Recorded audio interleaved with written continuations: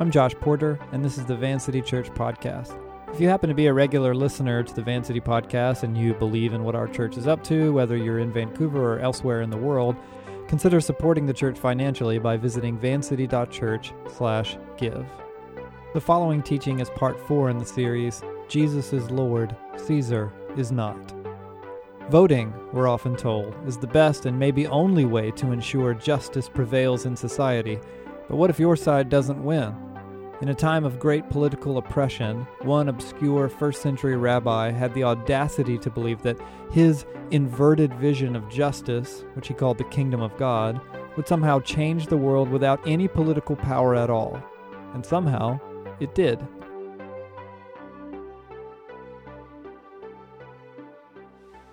My invitation to you is to begin by imagining an American diplomat who is sent abroad as an ambassador for the United States. This place that the ambassador will visit operates via a system of government with which the ambassador does not agree. And even so, imagine that this ambassador has a certain fondness for their country of temporary residence. It isn't their home, they don't agree with the powers that be, but they want good things for this place, and they care about the people and they care about the culture. So while settled in this strange, distant land, they make it their business to be a good guest. They follow the rules, they accommodate the host culture, they pay taxes.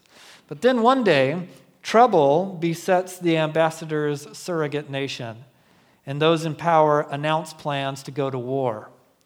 And this nation plans to invade their neighbors, launching a brutal attack on them out of nowhere. And the locals begin to say to this U.S. diplomat, who has been such a good guest in their country, "Come wage war with us. You've lived here, you pay our taxes, you enjoy and even benefit from our way of life. Now join our cause." But the ambassador can't do it. "You don't understand," they say. "This is not my home. They came to this country to work and to do good and to follow the rules and to contribute something, but there are some things in which they simply cannot participate. They're an ambassador, not a citizen." If you have your Bible, go ahead and turn to John, the Gospel of John, chapter 18. For the past 3 weeks, we've been working to build from the Scriptures a theology of politics and government. I said a few weeks ago that part of me wanted to say during all this, hey, if you're new here, it's not usually this incendiary, but I don't think anyone's buying that anymore. So if you're just joining us, you've missed something along the way, please go back and catch up via the podcast.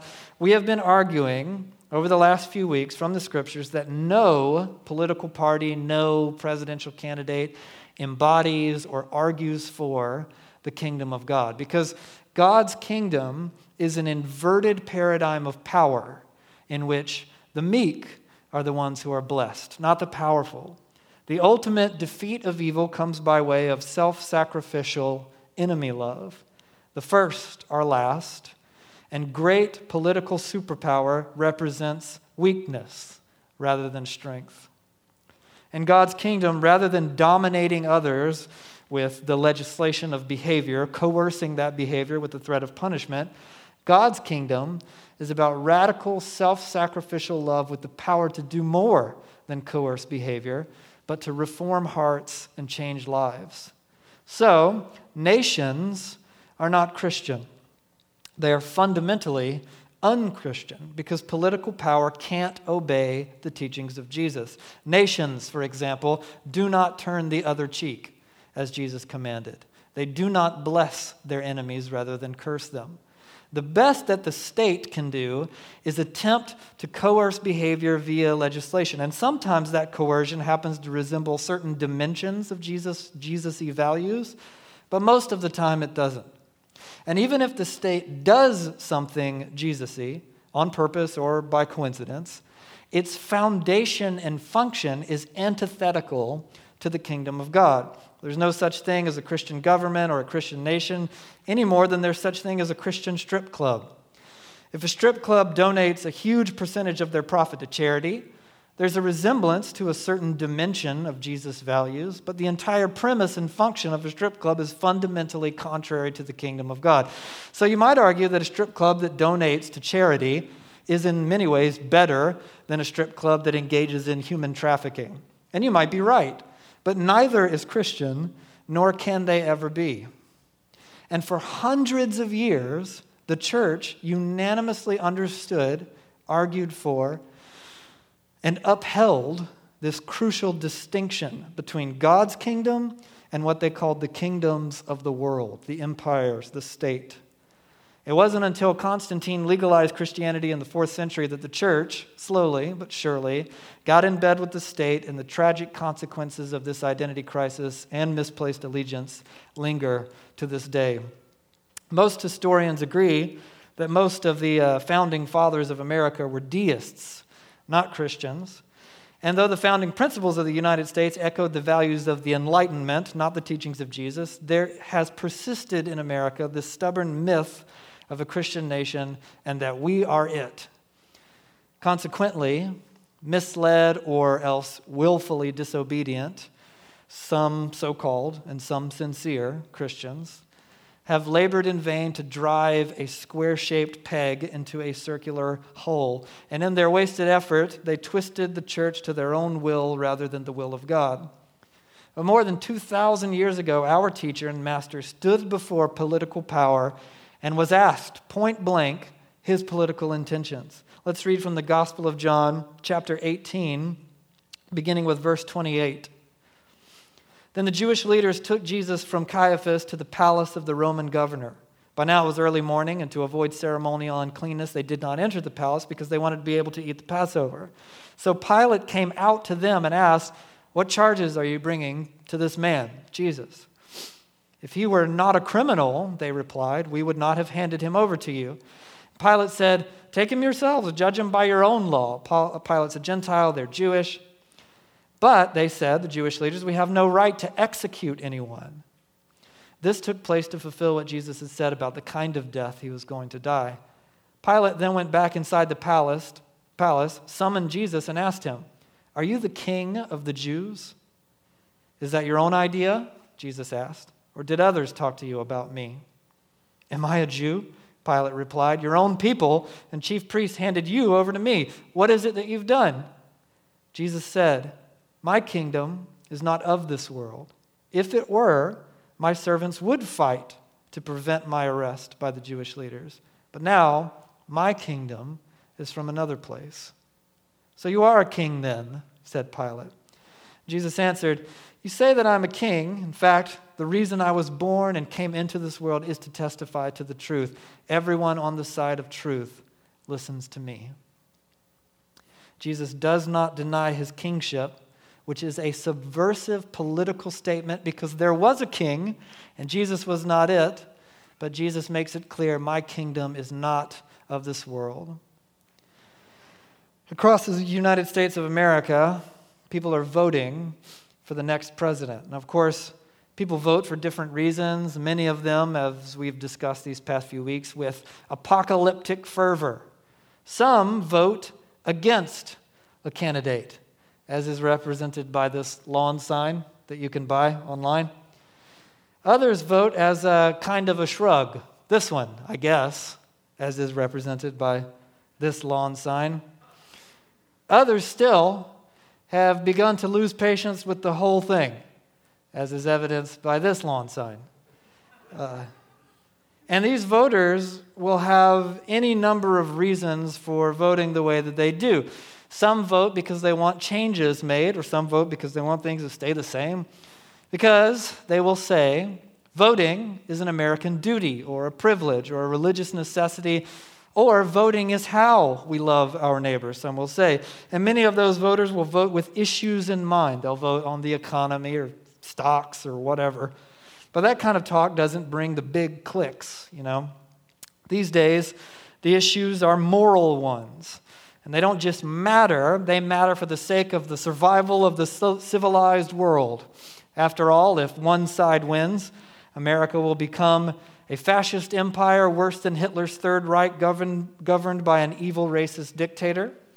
But if the other side wins, America's power will be seized by a secret cabal of devil-worshipping pedophile cannibals. People actually believe these things, and with gusto. But baffling mob hysteria aside, any reasonable person would admit that either way, the outcome will have drastic moral consequences for our nation. The power of the empire does not operate according to the teachings of Jesus, which is, like I said, radical self-sacrificial love, nonviolence, blessing enemies. And consequently, the leaders of the empire can't translate the teachings of Jesus to the world of political power. You can try to legislate behavior, but that will never reform hearts. Think about it. Every one of you in this room who follows Jesus as Lord did not come to faith because it was legally necessary. The threat of punishment can compel a lot of religious behavior outwardly, but it can never make a person love God and love their neighbor.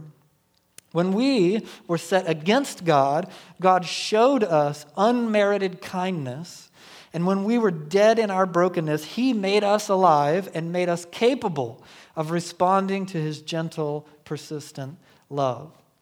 So, you can legislate, say, marriage, but it will never bring someone into the transforming power of God's Spirit that empowers them to lay even their sexuality before the King in reverent submission. You can punish violent criminals with jail time or even execution, but it will never overcome them with the scandal of the God who loves His enemies and makes broken people capable of doing the same thing. So you may have opinions about laws and legislations, and that's fine, but those opinions are not inherently Christian, and that can be hard to accept. And it's not for no good reason that so many Christians chase after political power. We can't help but see brokenness and corruption and evil in our world, and we want it to change. And that's good. God gave us that fire inside. But no one politician or political party encapsulates God's vision for justice and goodness. So the church has two choices. One, we can acknowledge the radical distinction between the kingdom of the world and the kingdom of God, and we can deal with it. Or we can step into a long, sad tradition of working desperately to twist our political parties and preferences into the shape of a cross to the same disastrous results that have brought disrepute to the church for centuries now. C.S. Lewis wrote about this in his novel, The Screwtape Letters, in which, if you know the premise, a mentor demon writes to an apprentice demon on how to best deceive his human prey. And the mentor demon says this: let him begin by treating the patriotism as part of his religion. Then let him, under the influence of partisan spirit, come to regard it as the most important part. Then, quietly and gradually nurse him onto the stage at which the religion becomes merely part of the cause, in which Christianity is valued chiefly because of the excellent arguments it can produce. Provided that meetings, pamphlets, policies, movements, causes, and crusades matter more to him than prayers and sacraments and charity, he's ours. And the more religious on those terms, the more securely ours. I could show you a pretty cage full down here. Now, here's where I'm going with all this tonight and where we're landing with this, the conclusion of this series, aptly planned to end this week. The earliest disciples of Jesus refused to participate in the political systems of their time and place. They denounced allegiance to rulers and regimes. They refused to go to war for or against the empire, though they had every reason for the latter. They were a small, persecuted minority suffering routine injustice under the tyranny of the system, and they outwardly heralded a radical, subversive announcement of a new king and a new kingdom, and it was not Caesar. And yet, the early church teaching on how to engage the political machine was pray for those in power. Though in their context, they were uniformly evil and oppressive. Pray for those in power. Love your enemies. Pay taxes. And as much as they don't require you to disobey Jesus, quietly follow the rules. But these earthly rulers are not your master. Jesus is Lord. Caesar is not. Love God. Love others. This, they taught, will change the world. A kind of quiet defiance. A peaceful, spiritual revolt. Today, The New Testament approach to political power will bring you under attack by both the right and the left sides of the aisle. Lazy, they'll say. Privileged, selfish, irresponsible, hopelessly unrealistic. They will say this because so many believe that the primary, if not only way, that any vision of human flourishing will advance in the world is through policies and politics. So do me a favor and turn one book to the left in your Bibles, to the Gospel of Luke, chapter 13. Luke chapter 13. Jesus' vision for human flourishing, the topic on which he taught more so than any other topic, he called the kingdom of God. A no-name peasant rabbi from an obscure backwoods village on the edge of the empire, Jesus' big plan sounds delusional in context. Look down at Luke 13, beginning with verse 18. Then Jesus asked, "What is the kingdom of God like? What shall I compare it to? It's like a mustard seed, which a man took and planted in his garden, very, very tiny. It grew and became a tree, and the birds perched in its branches."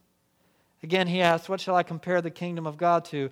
It's like yeast that a woman took and mixed into about 60 pounds of flour until it worked all through the dough." Despite the fact that Jesus lived in a time of hostile political division, despite his belonging to an oppressed minority, despite the fact that Jesus' people believed that the Messiah would be inherently a political figure, Jesus rejected the traditional paradigm for political involvement and activism, and yet insisted that the kingdom would be unstoppable. In one story of Jesus' life, he was actually tempted by the devil to seize political power like everyone thought the Messiah would.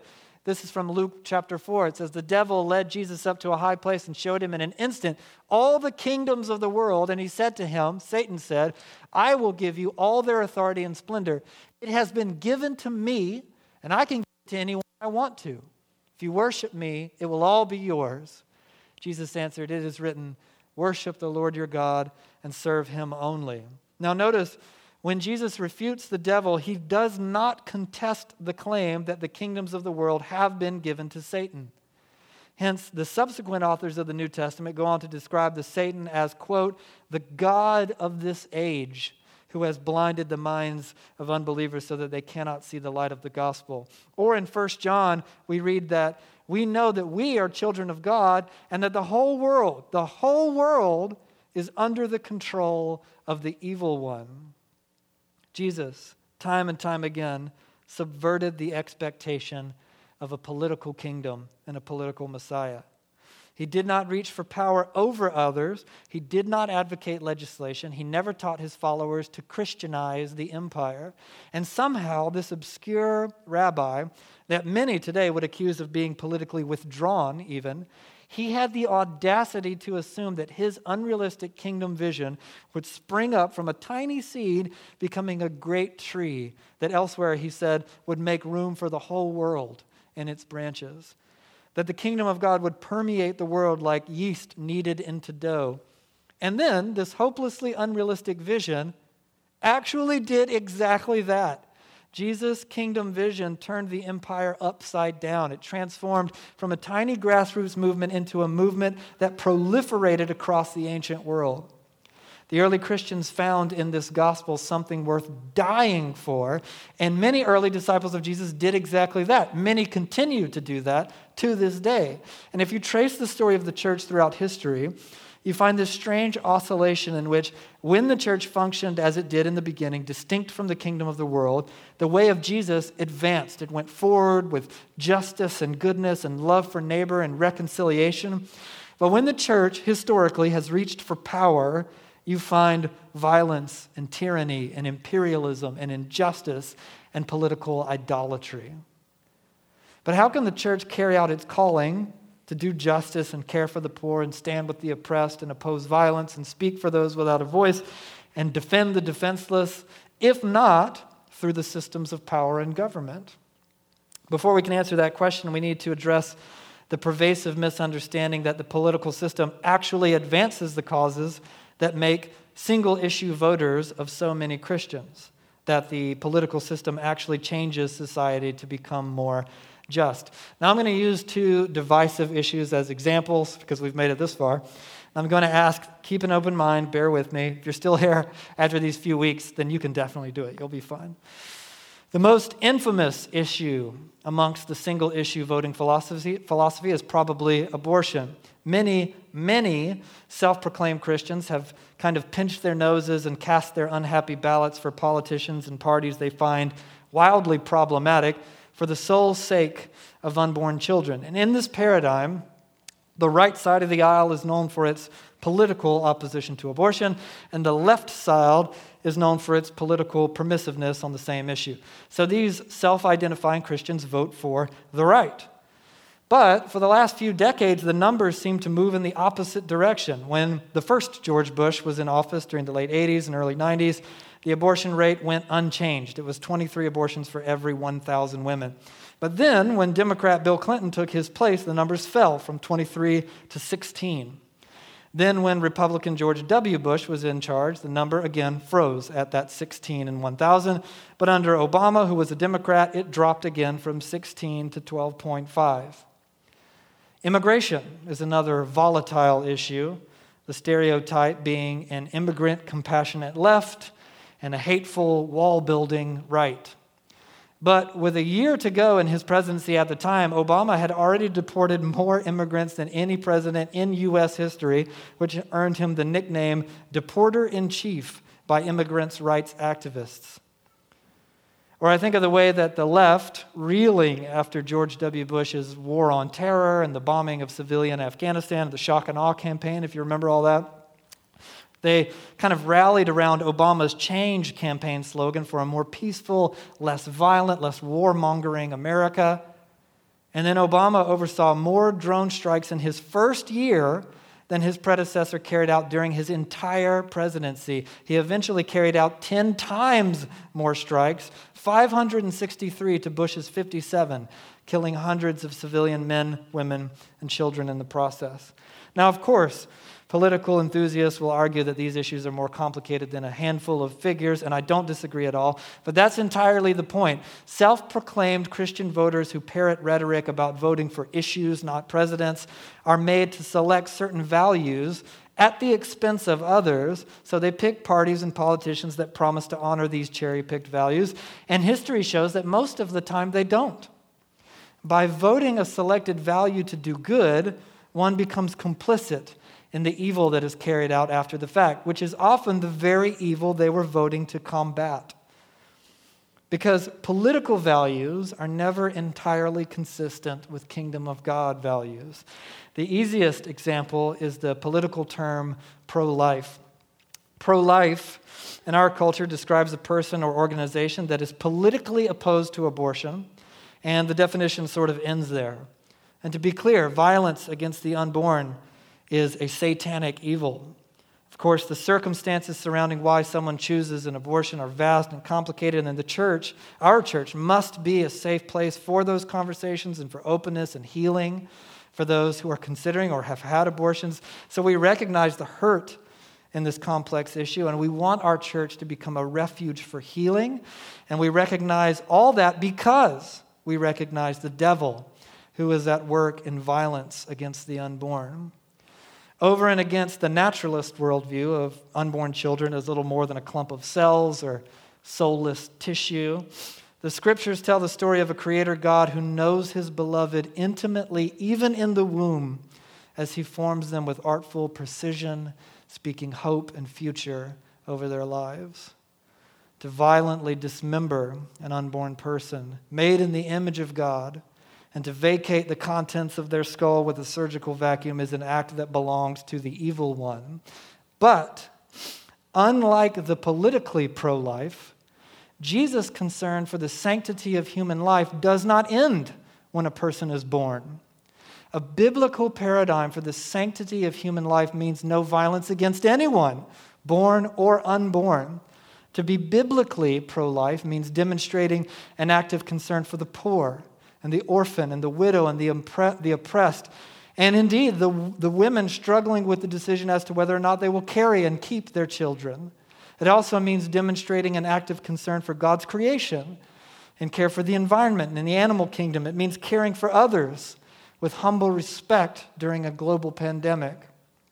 But in the narrow and decidedly non-kingdom of God worldview of American politics, pro-life has a sad, flat meaning on both the right and the left. On the right, it means politically opposed to abortion. On the left, where abortion is reframed as a social justice issue, pro-life means hateful, misogynistic oppressor of women, a brittle caricature designed to silence dialogue as much as the caricature of pro-choice activists as bloodthirsty baby killers. A close friend of mine is a pastor. She is one of the best pastors that I know and have known. She told me about a meeting that she had with a young woman in Portland who was struggling with being a Christian and being associated to the anti-abortion movement. And she echoed to my pastor friend the popular catchphrase, "It's my body, my choice." And my friend, she said to this young woman, kindly, I'm sure, "Well, theologically, that's wrong twice. Though one side creates a veneer of concern for the unborn, and the other a veneer of concern for women's rights, and while both the unborn and women's rights matter deeply to God, neither political system offers anything like a kingdom vision for either thing. Thus, the political emphasis on pro-life becomes a tangle of contradictions and broken promises. Parties and politicians can claim political opposition to abortion and not be remotely pro-life in the biblical sense whatsoever. And then history shows that the rate of abortions is more likely to drop when their opponents are in power. The left can wax poetic about compassion for immigrants and refugees and decry the heinous warmongering of their political opponents, and then, after their party seizes power, absolutely skyrocket the number of deportations, drone strikes, and civilian casualties. But the violent, overwhelming rhetoric seizes you by the neck and throttles you, screaming in your face, what kind of person are you? What party is yours? Your party allegiance says it all. Your vote says it all. Do you care about the poor or the unborn? You have to pick one. Do you care about refugees or the economy? Pick one. It doesn't matter what actually happens and doesn't happen. Your bumper sticker, your hashtag, and your vote puts you on the right or wrong side of history. And you don't want to be on the wrong side of history, do you? So we get duped. Because God has given us a desire for justice, innate in the human wiring, and especially, I would argue, set alive and on fire by the Spirit of God for those who follow Jesus. We have been given a desire for justice. When we see horrific injustice in the world, a deep-seated and God-given dimension of our soul says, this is not right, someone should do something. And then, steeped in the outrage and vitriol of partisan politics, we allow that narrative to define the problems and the solutions. And when the contradictions are glaring, the only strategy is to point them out on the other side. They have contradictions, and ignoring or explaining them away on your side. The only thing that matters is your side being in power. Without it, the world will burn down. Theologian Greg Boyd argues this: the enemy's ploy is to fuse loyalty that belongs to God, an allegiance that should be singularly devoted to the kingdom of God, and have it transferred to some degree or entirely over to some version of the kingdom of this world. When our allegiance to country, philosophy, state, or cause takes over our allegiance to God, there's a biblical word for that, and it's called idolatry. Idolatry is any time we get our worth and significance and value and sense of rightness from something other than Jesus Christ. And when considering all this theologically, the very frustrating truth is that whoever is in governmental authority, they will not lead according to the way of Jesus because it simply cannot be enforced or upheld by systems of power. So maybe your issues win out, at least on a superficial level, but at the expense of some other issues. A couple of weeks ago, pastor and theologian John Piper, who famously or infamously belongs to a theological camp that's kind of known for their decidedly right-wing emphasis on politics and voting, he shocked his readers and pastoral contemporaries with a not at all subtle political statement that was neither right nor left, I was shocked, as I agree with very little of Piper's theology and passionately disagree with most of it. But get this, I'm about to read a quote from him and break my own rule to never quote John Piper in my teaching, so you better appreciate this. He said this, it's a long one too, look at that. I find it bewildering that Christians can be so sure that greater damage will be done by bad judges or bad laws or bad policies than is being done by the culture-infecting spread of the gangrene of sinful self-exaltation and boasting and strife-stirring. And I think it is baffling and presumptuous to assume that pro-abortion policies kill more people than a culture-saturating pro-self pride. When a leader models self-absorbed, self-exalting boastfulness, he models the most deadly behavior in the world. He points his nation to destruction of more kinds than we can imagine. It is naive to think that a man can be effectively pro-life and manifest consistently the character traits that lead to death, temporal and eternal. But we get duped. We are deceived when we buy into the apocalyptic rhetoric of the kingdom of this world that the only way to care, the only way to advance justice and goodness is with a party, a politician, a policy, that to deny this is apathy or entitlement or privilege. And so the question remains, if true kingdom of God justice does not prevail via the power over structures of politics, then what do we do? And the answer, I think, is stark and simple and counterintuitive and for many, deeply unsatisfying. It is the answer of centuries of the early church, an answer that was considered as foolish then as it is to this day, but yet turned the ancient world upside down. What do? Practice the way of Jesus together. And by practice the way of Jesus together, I do not mean to believe certain things about God in your mind, identify as a Christian, and show up to church once in a while, as the American civil religion imagines its faux Christianity. I mean to immerse yourself in the Scriptures day in and day out, to walk and live in the ways of prayer without ceasing, contemplation, practicing the presence of God so that the mind of Jesus seeps into your heart and soul. I mean to practice faithfulness, to be present to your friends and family and community, to live with vulnerability and with accountability to other people. And in living this way, the ways of faithful prayer and spiritual discipline, we are made over into the image of Jesus, and we change. And the change that begins in us then projects outward to the rest of the world. The teachings of Jesus are then reflected and represented in the way that we spend money, passionately convinced that it is better to give things away than to keep them for ourselves, as our Master taught. And we begin to demonstrate true compassion for the poor and the orphan and the widow that results in action. And we begin to give of our finances and our resources and our time and ourselves. And we live with respect and reverence for God's creation, refusing to participate in the abuse and vandalism of the environment and the animal kingdom.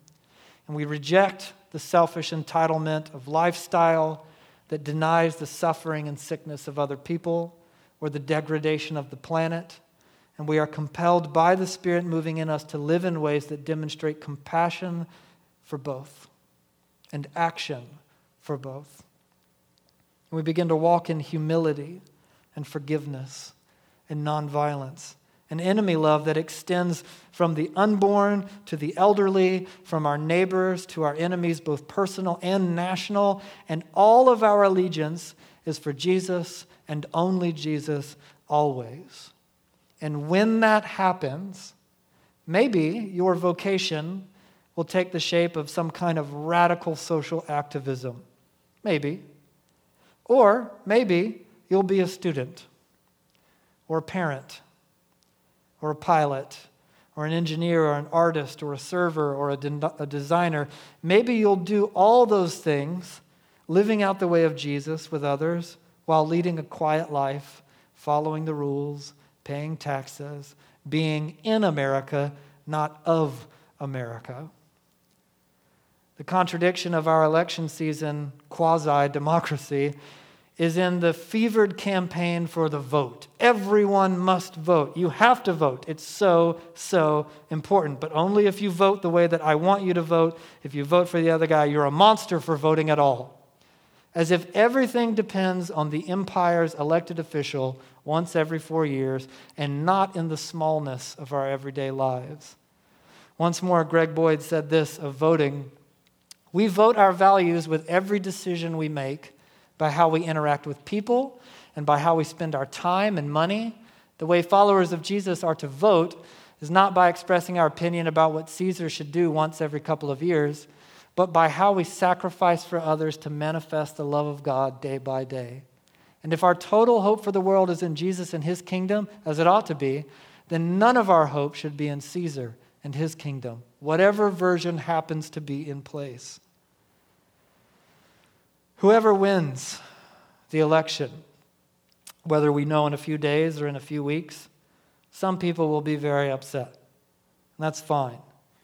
It's fine for you, as a disciple of Jesus, to have certain opinions about what you think are the most sensible functions of government, when you are soberly aware of what government can and cannot do, and when none of your hope or allegiance is invested in politics whatsoever.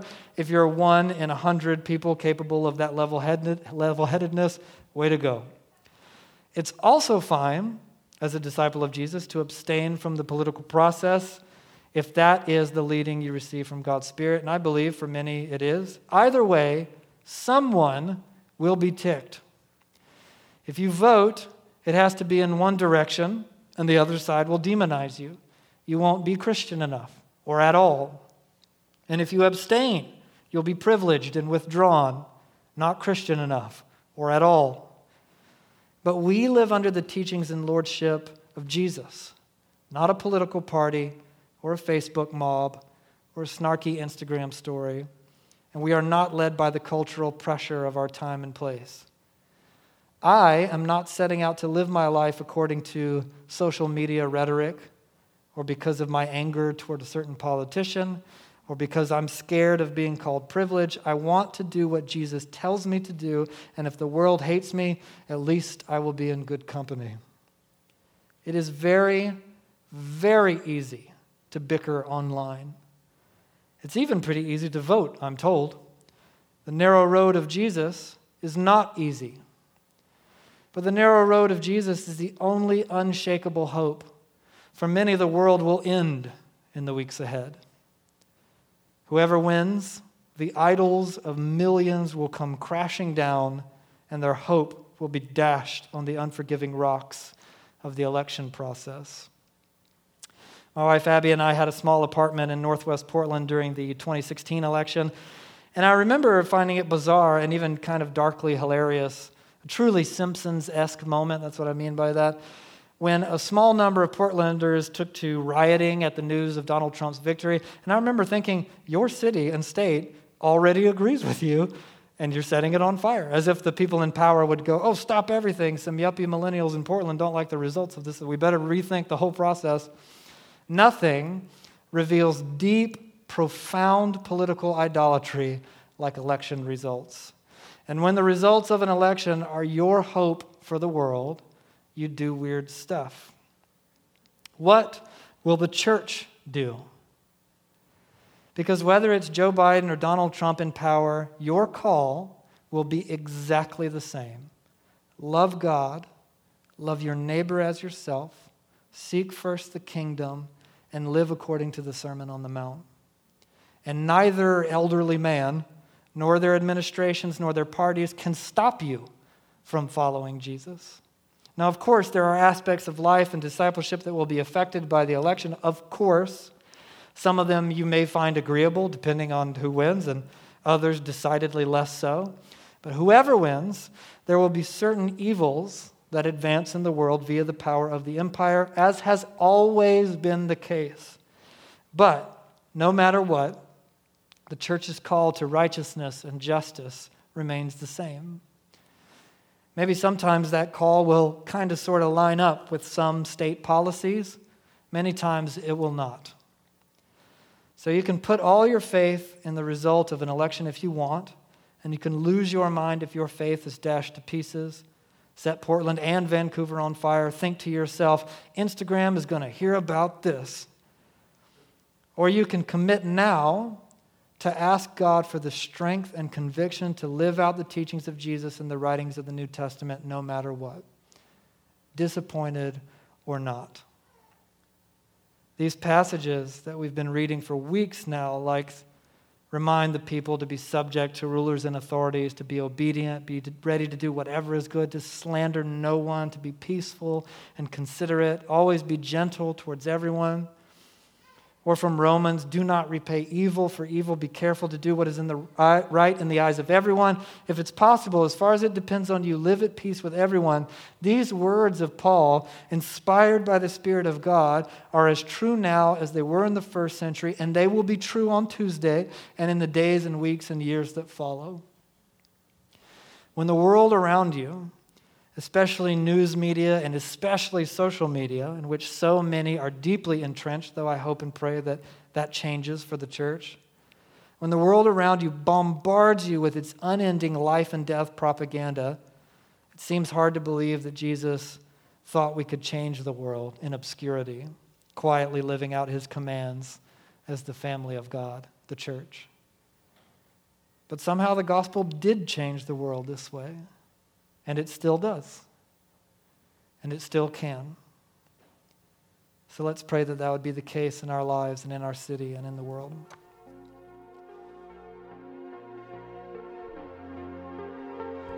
Thanks for listening to Van City. You can connect with us and find more teachings and available resources at www.vancity.church. You can support Van City financially at vancity.church/give.